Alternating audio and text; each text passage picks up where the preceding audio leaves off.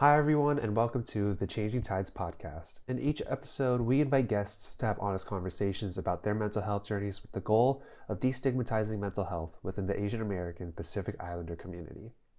Due to the nature of the podcast, we'll be discussing a variety of mental health topics and possibly triggering experiences.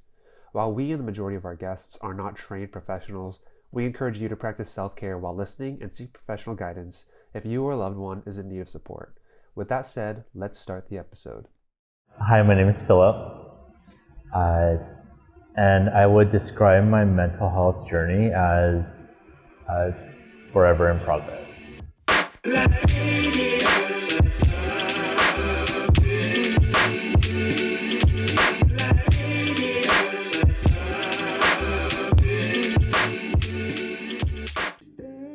Hello and welcome to the Changing Tides podcast. I am your host, Matthew Yonamura. Welcome to the first episode of the new year that was actually recorded this year. If you're watching on YouTube, you could probably see the little pimple patch on my chin, but hey, we roll with the punches. So we're really excited for the episodes that we have already recorded. We have a few in the pipeline, and they're really great guests, really great topics. And for the folks who have been involved with Little Tokyo and the news of Little Tokyo in the recent few months, you're probably aware of some of the things that we discuss, but it's really nice to sit down and talk with people who are in the community and who are in Little Tokyo day in and day out. As you know, Little Tokyo is going through some changes, but everyone's fighting to keep the Little Tokyo that we know. And you know, we talk about it in this episode, so I'm not gonna talk about it too much more in this introduction. But this episode is a really special guest. Him and his family have been part of Little Tokyo for, I don't even know how many years, but for decades. He is one of the owners of Hirose in Little Tokyo, and he's inheriting the ownership of Onzen Hardware.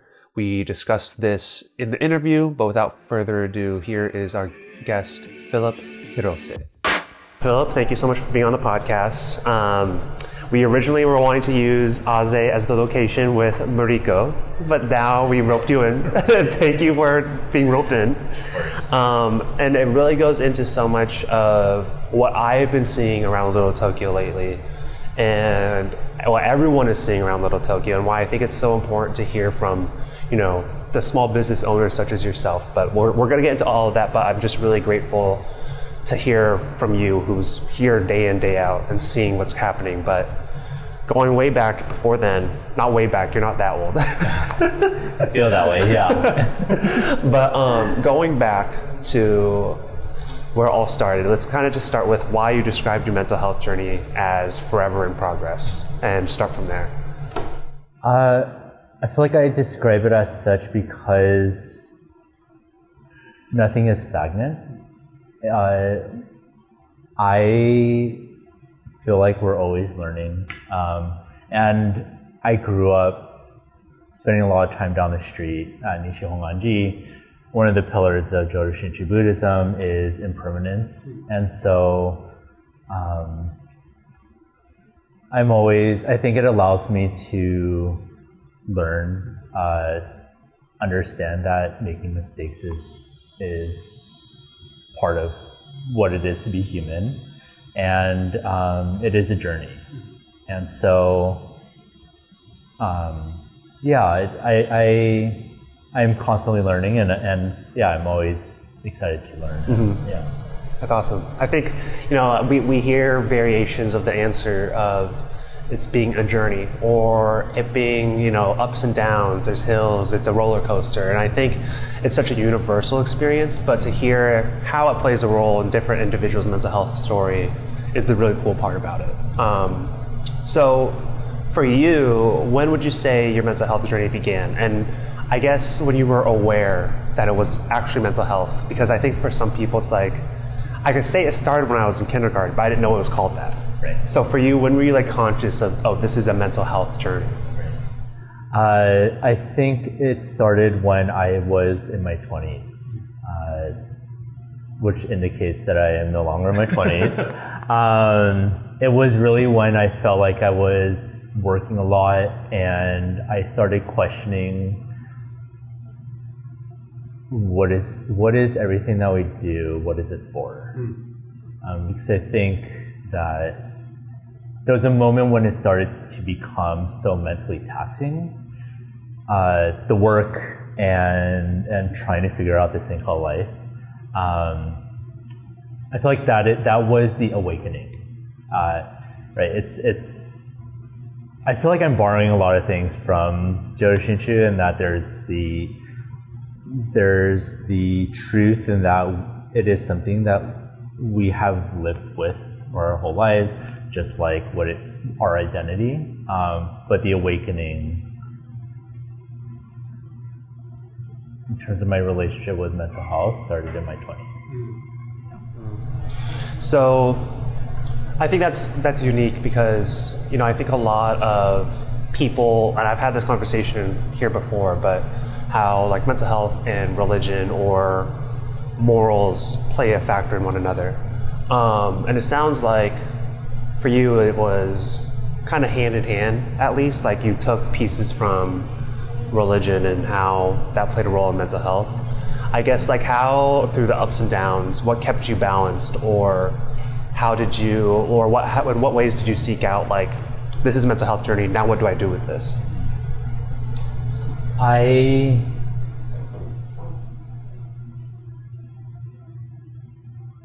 don't have a concrete answer, sorry. I know that you provided some questions, but I think, and I think this is also me constantly reflecting in real time, in that a lot of it had to do with the community that I was in, the people I surround myself with, and everyone that I leaned upon, mentally, physically, emotionally. Yeah. Mm-hmm.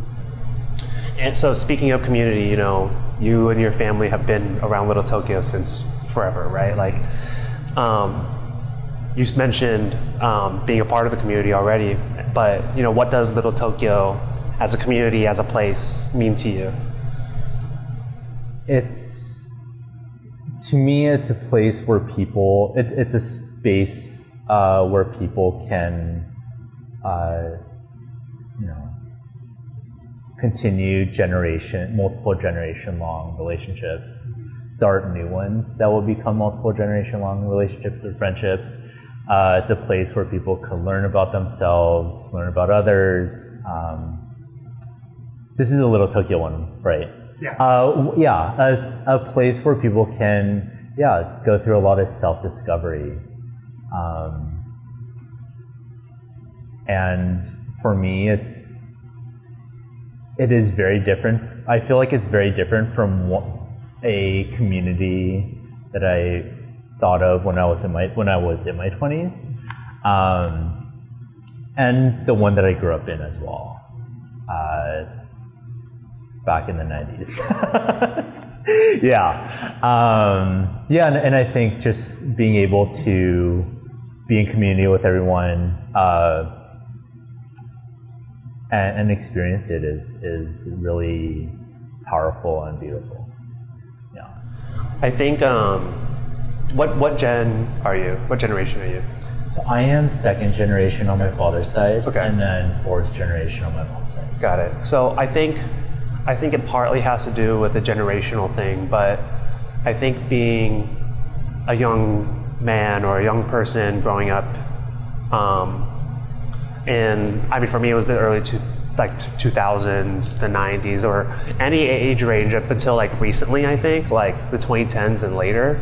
I feel like some people grappled with identity as JA. Were you always proud of the roots of JA, or was it kind of like, you kind of wanted to fit in if you didn't go to a primarily Japanese school or Asian school? Like, have you always been comfortable in the identity as an Asian American? Absolutely not. Yeah, growing up in the 90s, I think it was tough being an Asian American, identifying male, because I feel like Asian American men were not. in this world of whatever masculinity is, because it could be defined multiple ways. We were on the bottom of the totem pole in the social ladder at high school and middle school, and I think that time in a person's life can be so tough, especially at school. But I think that as I spent more time with people in Little Tokyo, I was able to build that confidence, and I'm just forever grateful for those people. And we are a product of the causes and conditions that came before us, the millions of decisions, even the decisions that are outside of our own agency. We are a product of it. Mm-hmm. So, like, what area did you go to school in? Oh yeah, so I grew up in Los Feliz, which is now very trendy. Los Feliz, Silver Lake Echo Park, very trendy now. Yeah. But I remember growing up and being like, I want to go to school in Monterey Park. I want to go to like Shirikepo, because a lot of friends that I had at Nishi went there, and I was one of 2 Japanese Americans at the school I went to. Wow. Yeah. There were a lot of like Korean nationals, a lot of Armenians, but one of two Japanese Americans or Nikkei, and it just so happened that our names were almost identical. Really? So there were a lot of like jokes and a lot of that, but I also made some lifelong friends there as I became more comfortable with my identity, or just trying to navigate the harshness of the world that can exist in a cafeteria room. My school was definitely more Japanese, like a higher Japanese percentage than what you had. But I remember for me, because I went to school in Redondo Beach, and I had a lot of good AAPI friends. But I remember like a couple of times throughout high school just being like, I really wish I went to like North Torrance, because that's where all my FOR friends were. Like I was like, throughout elementary, middle school, and high school, I'm like, how do I describe Asian basketball leagues? Because at that time, I was kind of like, up until high school, I was like, why is it only AAPI basketball? I was like, I didn't get it until high school. So I was like, I just started calling it club basketball, you know? But it was good for me to like kind of know like other people, because like I actually just saw a TikTok the other day of like a little Chinese girl like in China not knowing about like black people, African Americans, and like not understanding the skin tone difference. So I mean that's totally different from us here. Like of course you run into people of all different looks and sizes, but it's just like I'm grateful like interacted with people that weren't all JA, but circling back, that was kind of a tangent. No, it provides perspective, and we're not all the same person, even we are very different from our siblings, or we can be very different, and that it could be a matter of like 1.5 years, but I think that's the beauty of it. So I guess like as you were navigating this time, were you always really involved with Little Tokyo, or did you find yourself like maybe in your 20s kind of finding more pride in your roots here? Or like how did the progression go of your involvement in Little Tokyo? So I think because of my mom working in Little Tokyo for 35 years, up until late last year, she just changed offices, but yeah, she was there. My grandfather had a hardware store here, which is now ours. I just spent a lot of time at Nishi, for scouts, Sunday school, and then there was like Kumon, and then... I didn't know they did Kumon there. Oh no, the Kumon was Zenchuji. Okay. Yeah, and then it moved to Marino, and this is when all those developments were blacktop parking lots.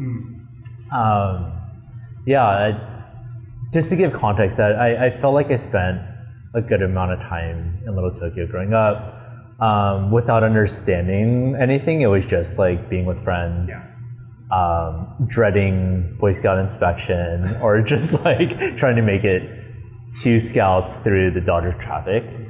But I think that the identity or understanding of all these layers really came into play when I was, I don't know, I spent a lot of time.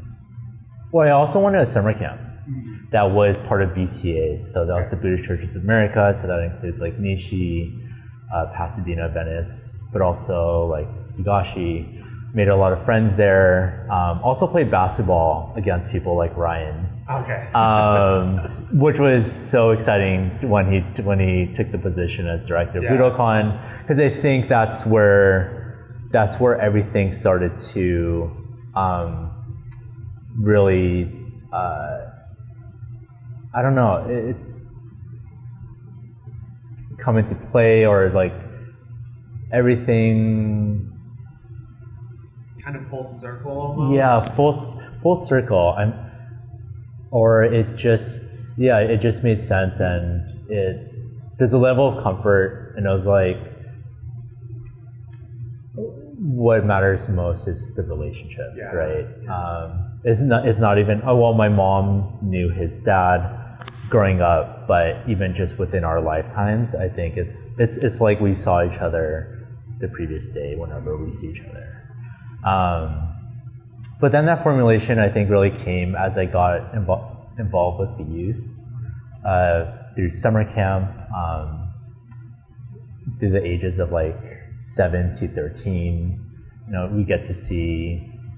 I got to see a lot of myself and the Quiet Kids, the siblings, and then watching them grow, and then from there, seeing them get involved with programs at Kizuna, especially the high school programs, where they really get to talk about identity, community for the first time. Like, how incredible is it to see the blank stares of high school students being like, what are you talking about? And it's like, you've been sitting in it this whole time, right? Sorry, I totally forgot the question, but I feel like that's my relationship with Little Tokyo, my identity, community, and where it is now. So it's been a pretty natural progression of your involvement without even maybe forcing it. It sounds like it was a very natural community for you. So just I taped like a separate intro where I try to give your full resume, but like, how are you currently involved with Little Tokyo? Like, what other, like, including where we're sitting now, but like, your involvement with Little Tokyo today. So my involvement primarily is with a family restaurant named Aze. We're just 4.5 years old. And involvement also includes my mom and I taking on my grandfather's 77-year hardware store that we hope to open in the near future. We're not promising any days. That's where it's at. Also involved with J-Town Action with the mutual aid work. I always wanted to see how we can address like food insecurity and show any form of solidarity with people who are lacking the access to things like food, at the time PPE, clothes, and then also involved with like Nikkei Progressives with their arts and culture committee. And aside from all the committees, it's just like spending time with people, having fun.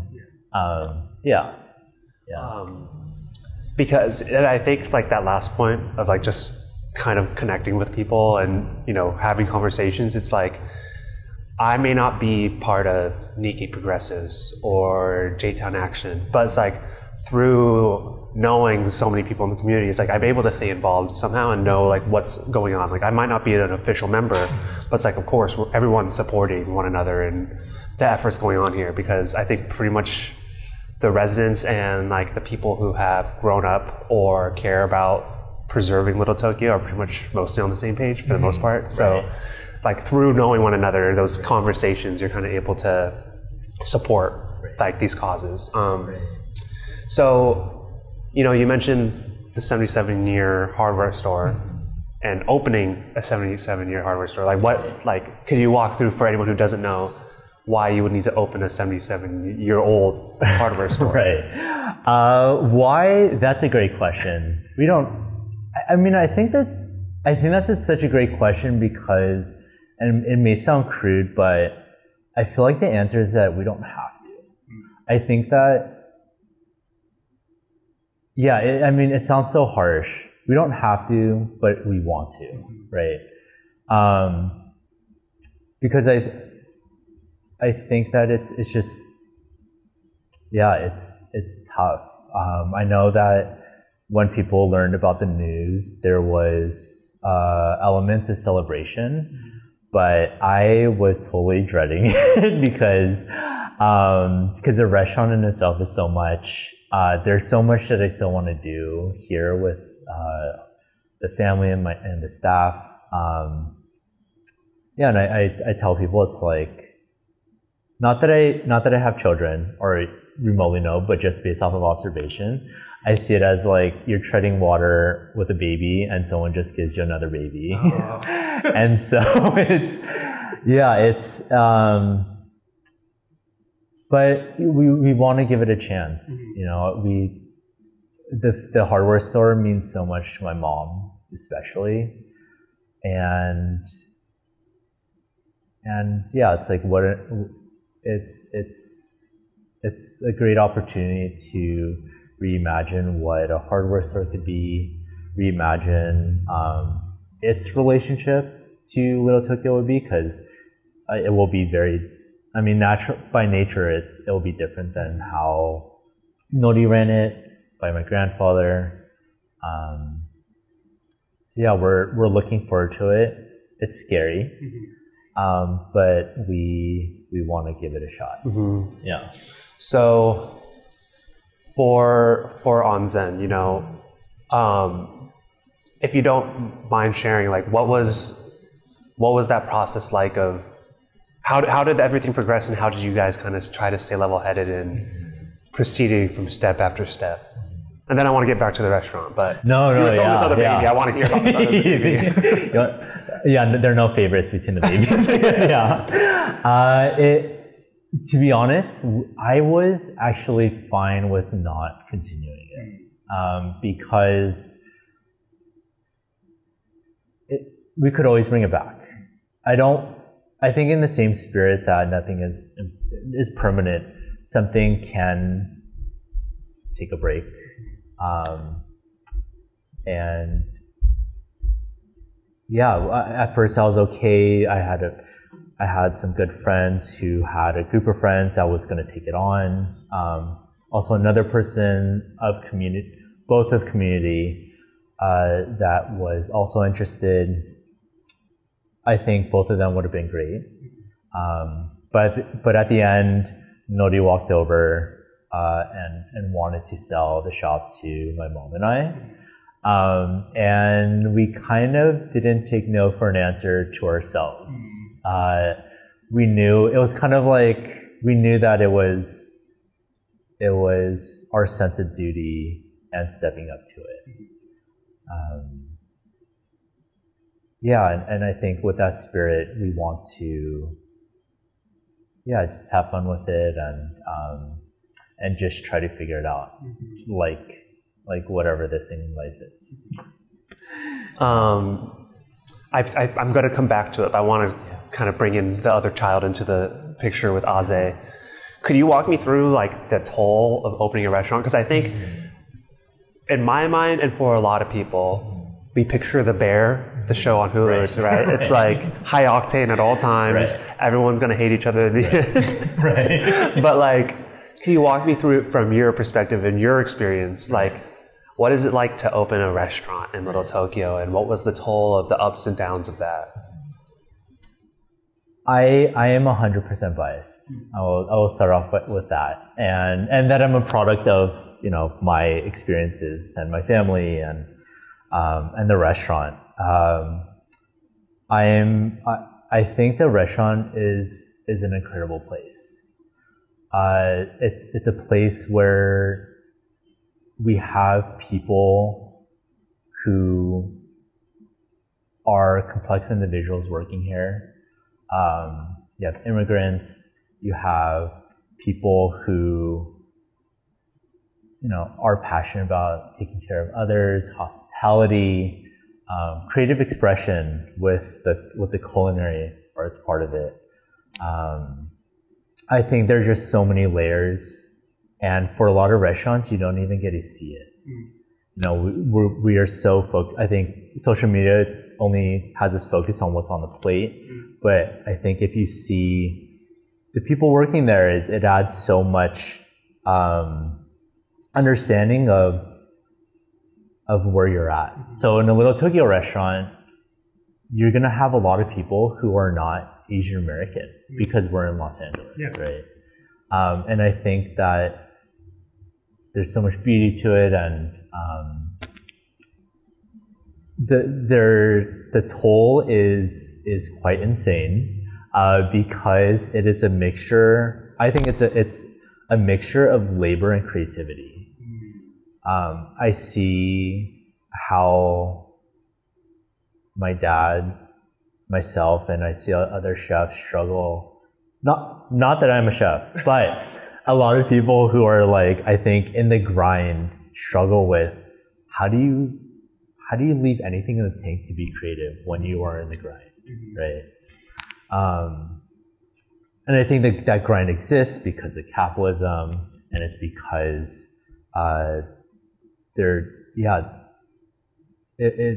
they don't have the privilege, I think, or a lot of them don't have the privilege to allocate that time to be creative. So that's just the physical toll, and then it connects to the mental toll of, I think, trying to meet the expectations of all the people who write bad reviews on Yelp. Trying to, with that, there's a power imbalance. And it is wild. I will say it's wild. But there's also so much beauty into it. And I think with the restaurant, we try to communicate those layers to have people understand that our prices are fair. And with that, we're very fortunate to have very patient and supportive people who come through. We're allowed to have bad days as well, as I tell our staff. I know people expect you to have a smiley face, but sometimes just that's okay if you don't. You could be kind, but you don't have to be overly kind or whatever. So, trying to navigate that, trying to also push back against those harmful norms. But So as a business owner and the norms of capitalism, because you do have to run a business, right, but at the same time, right, the stressors of what is known to be good business practice within capitalism, the grind. How do you try to find that balance of business owner, human being? Right, I think if you look at someone like a Jeff Bezos, right, there's just business owner. Right. No, there's no human beings. And they're being replaced by automated intelligence, robots. That's so. AI is very anti-labor, and I'm against that. I try to find that balance with addressing wage inequality. So our highest earning person here, that is my father, does not make that much more than the lowest paid, per hour. Granted, if one person works 1 hour a week, they by by default will be making less than somebody who works more hours. But that is one way we try to do that here, especially with the tips, because historically tips is racist. But for here, I have a fear of that if we abolish tips completely, people actually won't come. If we include it into the price, people will have the sticker shock and then won't come at all. Yeah. And there's evidence of that actually happening. So yeah, we try to address the tipping, so back of the house makes equally as much as the front of the house, when historically, and there are a lot of places that still do, the front makes significantly more than the back. Like we have no desire to expand. Like one place is enough. One place is enough. Breaking even is like actually, in the ideological sense, that's the goal, right? We all like have access to like good food, a car if we choose, that works. Like nobody's living lavishly or like beyond their means. So that's how we try to like navigate capitalism, with the understanding that we do live in a capitalistic society. Right. So yeah, it's wild. It's wild, and it's painful because it also strips us, I think, from it, or it has us like question our actions, right? When we feel that financial toll. So, right. Yeah. For listeners, I wasn't prepared to ask Philip about capitalism and like attack him. It was because you brought it up. No, I appreciate it because I think it's something that people don't feel comfortable talking about, especially restaurants or small business owners.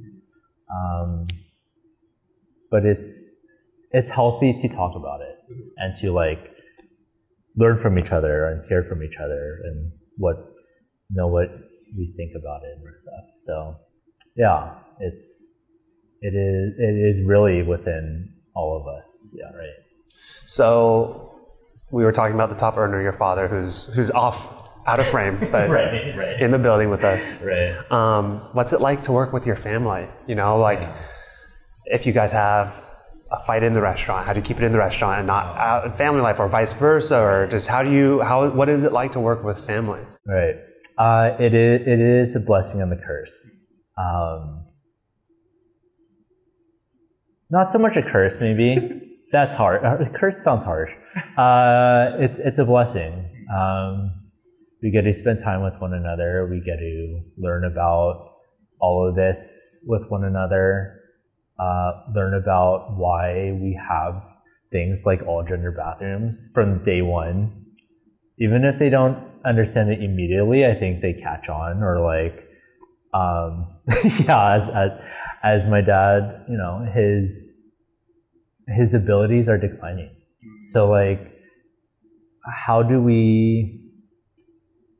a restaurant could be a very discriminatory place when it comes to abilities and age. So how can we create a place that is gentle with those realities, and how can people age gracefully and lean on each other, and work together? Because I feel like it could be so harsh and unforgiving. So, you can't see so well, especially with the small print. So like our menus are printed larger and our music is not so loud. Our seats are a little wider and it's to really create a place where it's like all inclusive. So that's when I think of family, it's not just my parents, but it's like my parents and their friends. It's our staff and their family, or it's really everybody. Yeah. It's been funny because we've mentioned him a couple of times, but he hasn't looked over. No, yeah. He's like, oh, they're just talking. Yeah. Yeah. He's like, what's a podcast? Yeah. You can show them how to listen to it at another time. Okay. So I think, part of, the mention of onsen and, there's that side of how Little Tokyo has changed, which I think as of late, the closures or moving of businesses has been the most daunting change. Of course, there's some of the nice changes of the recent years, like opening Aze, or I'm trying to think of what other ones have opened. It's kind of not too many, but Yobuseo opened. Yes. Yeah. So but there are openings. Yeah. There have been a few more like cultural small businesses open, but there have been a lot more so on the onsen side that have been closing down. So with all this in mind, how have you seen Little Tokyo change since your childhood growing up here? I'll say I've seen it change starting with the housing, because I remember those blacktop parking lots. More recently, seeing a lot of the the small family business restaurants close has been extremely tough. Seeing the 2 Starbucks close was not tough at all. It's quite nice. It's like one of the goals was how do we discourage them from being here? But I think there's also, the way I think of it is like, what are the terms or why are they closing? If they're closing to retire, I fully support that. The people who have decided to retire deserve it so much, and I think that it is bittersweet. But there should also be celebration for them to get that rest. But in other cases, when they're evicted or if they're pushed out, that is tragic. And I think it is very representative of that impermanence, and that and it goes against people saying that, because I know people say that Little Tokyo will always be there, and I more recently have been saying that it isn't going to be. Because change always happens, and these closures do happen suddenly, and there's just so much to just the closure. It's like how the business owner decides to do that. Culturally, some people don't want to make any noise, so they announce their closure the day after they close, and people are like devastated. Or people would announce it and go through that process together as a community. So it's tough, and I think there really is no playbook for people to truly follow. It's like they just try and decide if they have that decision to go through with whatever they can. But it is tough. It's like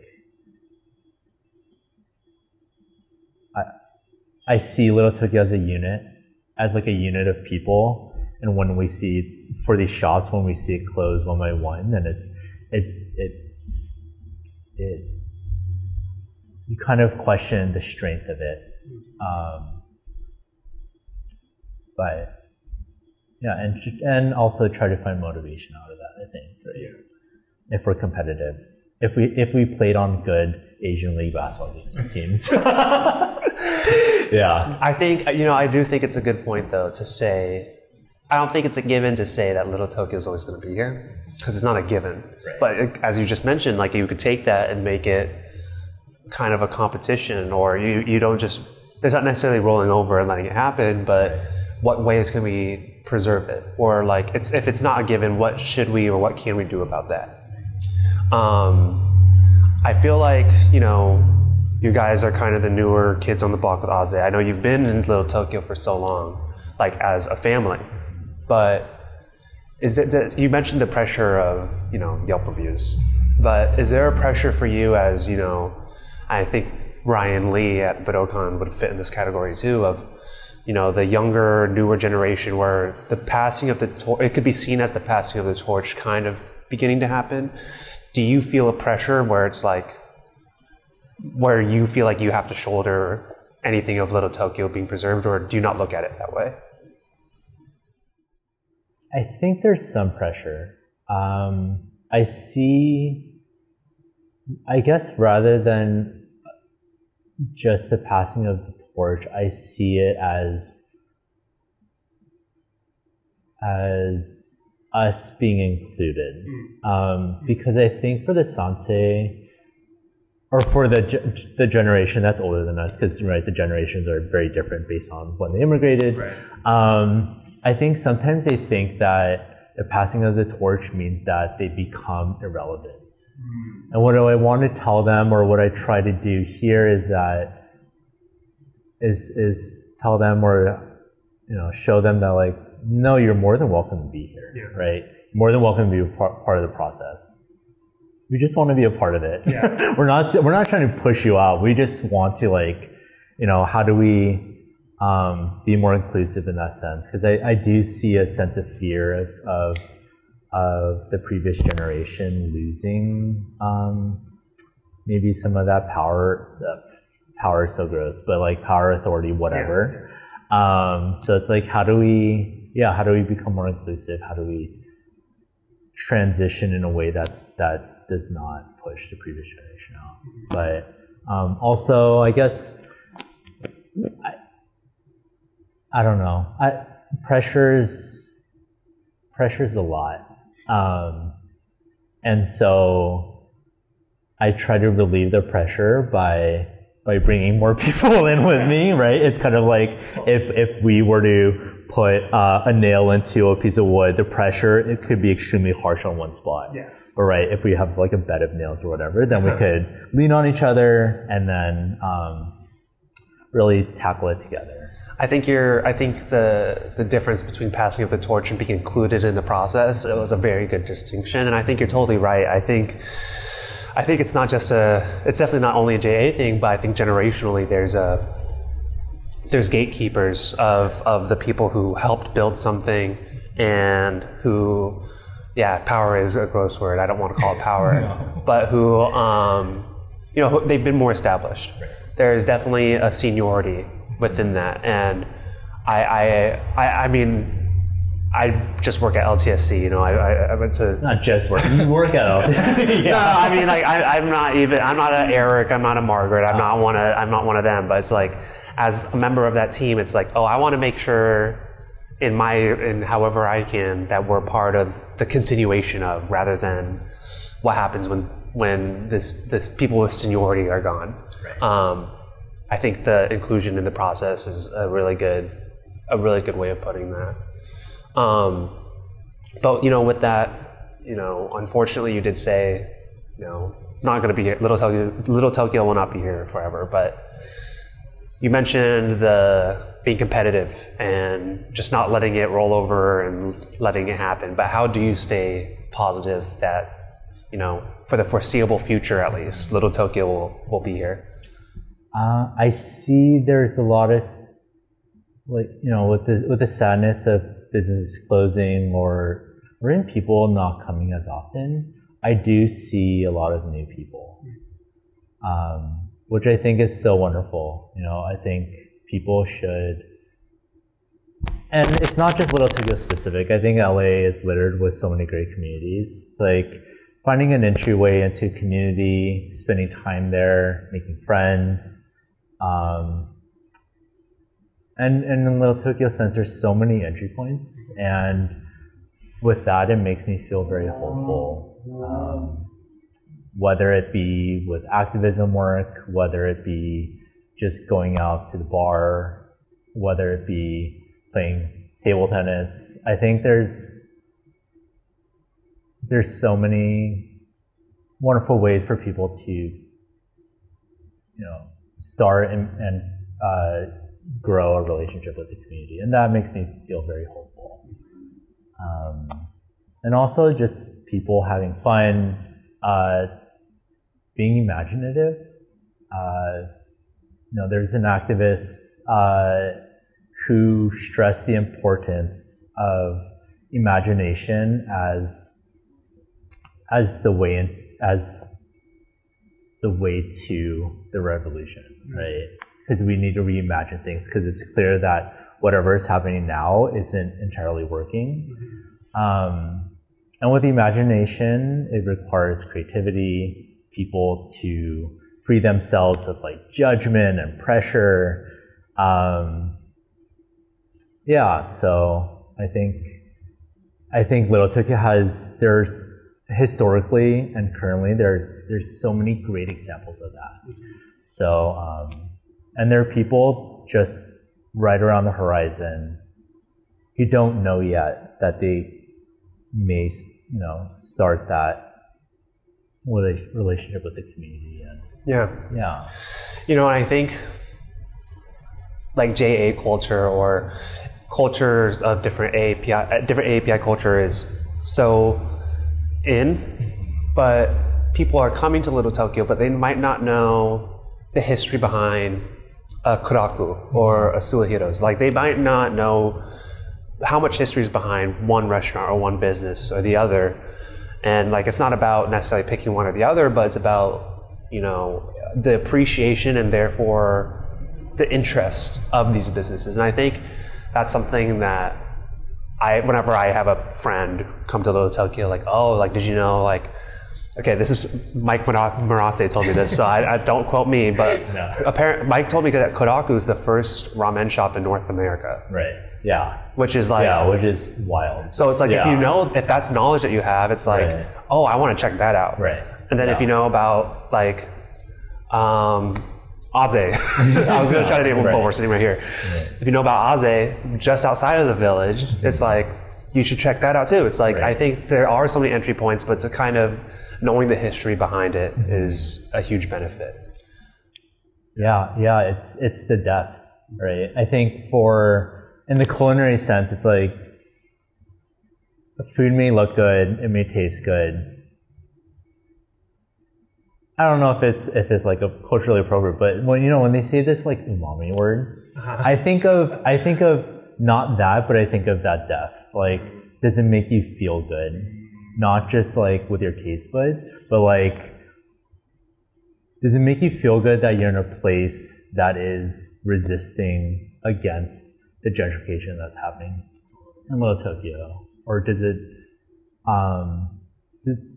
does that depth provide, or it, like, going to a place like Koraku or Sohiro or any of the legacy business here, it is that depth that I think a lot of places don't have. And it's only attainable or understood when it's communicated or when there's that connection. Otherwise, they're just here for the gram. And like, in a capitalist sense, like, that's fine, but Little Tokyo and the communities, there's just so much depth, Yeah. I'm gonna bleep myself in post. Okay. It's kind of like you could go to a or you could go to a Japangelist. Right. No, yeah, it's like it's a no-brainer for us, but other people, it's like, I mean, like me, I totally thought it was like Japanese or J.O. and I'm like, it's a fraud. Yeah. Like, this doesn't feel good, I think there's,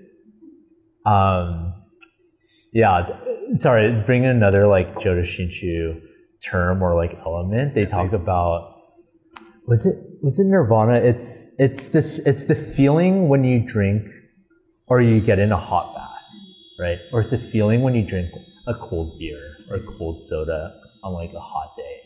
Like that, I feel like is a feeling that you have when you would go to a lot of these places with that depth. Yeah, You know? totally. Yeah. Small anecdote, but my first day working at Little Tokyo Service Center, Margaret Shimada took me to Suihiro. That was my first time there.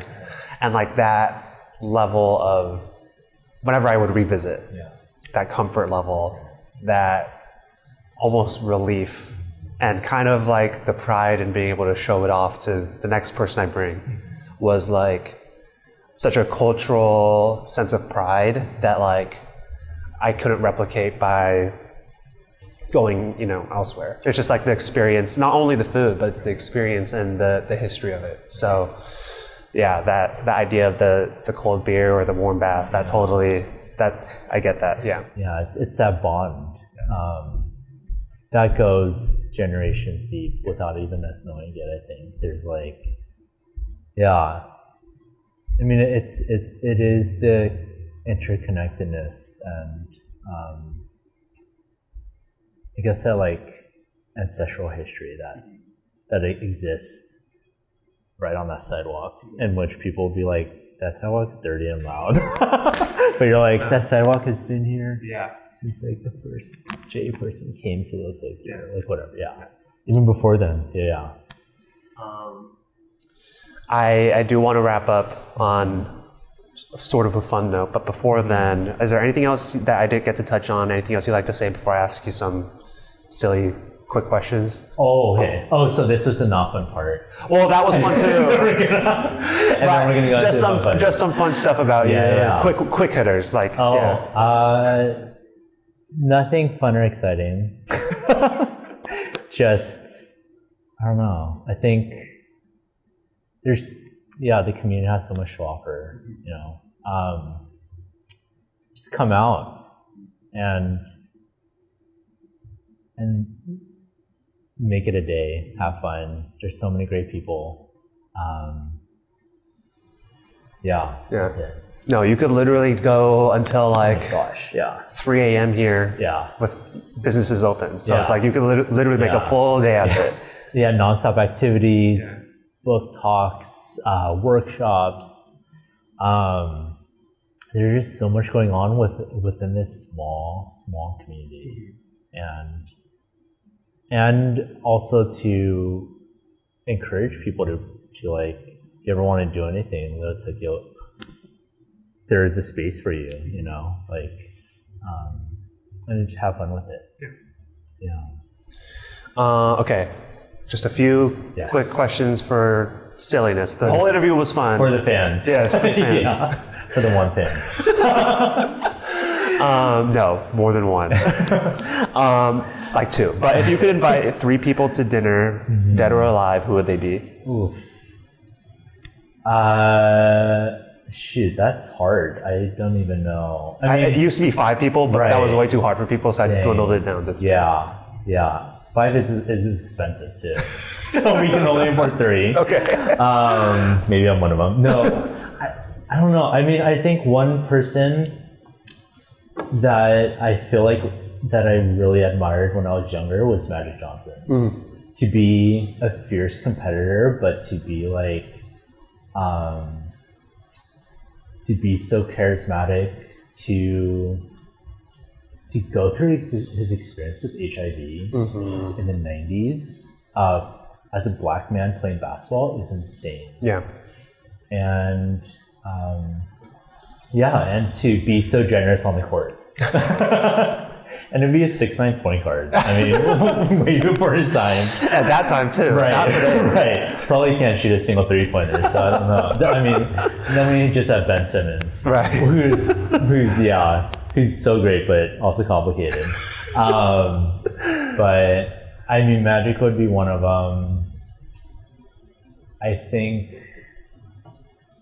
I don't have specifics, but another person would probably be a family member that I've never met before.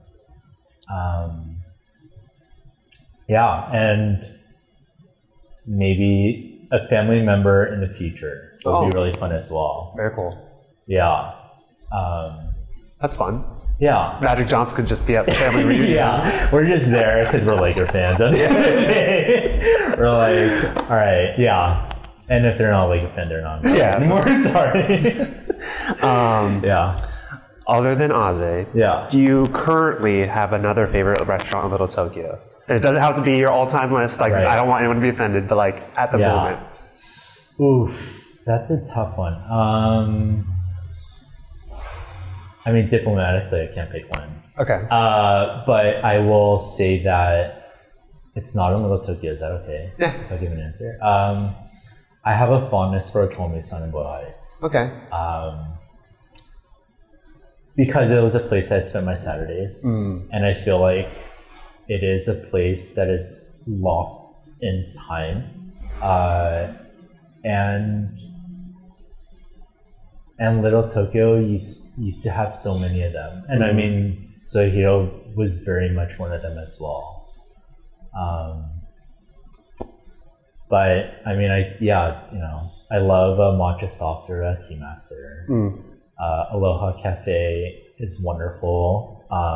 Also, those private caterings are so great. Inside their space, what a great way to use their space. And a friend of mine does coffee pop-ups out of there, which is really cool. Koraku, ramen chahan combinations are great. So are we naming everything? Yeah, I'm just gonna name them. That's fair. Yeah, I mean, Mitsuru Grills, hamburger. If you want something different. But yeah, there's just so many. You can't go wrong. No, Far Bars means wings, or if you want to, if you want to attend a political thing, it's like Far Bars that place, I guess. Or like meet a political candidate. I saw an email that there will be one. There's just so many options, so much variety. If you want spicy Jamaican food, A Beautiful Life's great. Is it? Cocktails are I great. walk by it all the time. Yeah. Okay. It's very good, and it's I think it's so wonderful and so important that there be a Black-owned business in Little Tokyo, especially because a lot of Jays like to celebrate Bronzeville, and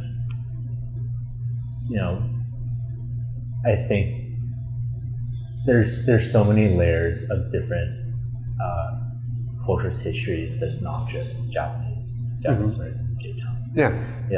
Like I learned Little Manila was in wild, but yeah. I think even a testament to that is Aze being Japanese French fusion. It's like it doesn't have to be so boxed in. It's a welcoming of cultures in Little Tokyo. I think that's a great point. Yeah, it's the goal for here is to in the culinary sense, the cuisine will be of the diaspora because it's messy, it's complicated. There's beauty, but there's also tragedy. But that's also what it means to be human. So yeah. You already named a bunch of wonderful ways that people can support Little Tokyo, but how can people support Aze? Hours of operation, favorite dish, anything. How can people support?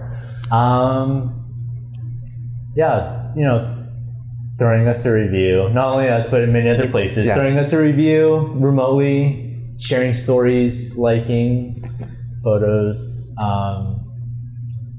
coming to say hi.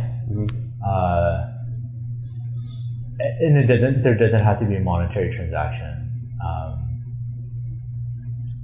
And to support Little Tokyo means to support us. At the end of the day, it's where a friend of mine's like, you need to post more photos of food at your restaurant. But I'm like, but I feel like there's so much more to us than just what's on the plate. We are made of the people that work here, but also support us. So, support us, Little Tokyo, and the community that's closest to you. Your favorite restaurant. I don't know. Leave a review of this podcast on Spotify, Apple Podcasts, all those, right? Yes. Right? Hitting that like button or sharing it, like everything. Yeah. Cool. Yeah. Well, Philip, I appreciate it. Aze should be next on people's to-go list if they haven't been yet. And yeah, I look forward to seeing what happens with Onsen. No promises on dates or anything, but I look forward to seeing hopefully the growth in the right direction of Little Tokyo as a whole. But yeah, thank you for your time. No, thank you for having me and doing this. Yeah. What a wonderful opportunity Thank you. to talk about community, mental health, identity, all of it. Yeah. Thank you. Cool. All right, you are off the hook. Hey, thank you. Hope it was okay. It was great. I gave you a lot of work to edit it. Thank you so much to Philip for being on the podcast to discuss, growing up in Little Tokyo, being a business owner in Little Tokyo, all the changes that are happening, and discussing the ups and downs that come with everything that him and his family do for the community. So if you enjoyed this episode, you can subscribe to our show for episodes that release every other Tuesday, and give us a rating or review on your favorite podcast platform. If you would like to support our podcast and help us grow, you can do so with a donation to the link at the bottom of the episode description. To hear more about Changing Tides, follow us on Instagram at LTSC_Changing Tides, or check out our website, thechangingtides.org. Let's continue to change the tide on mental health.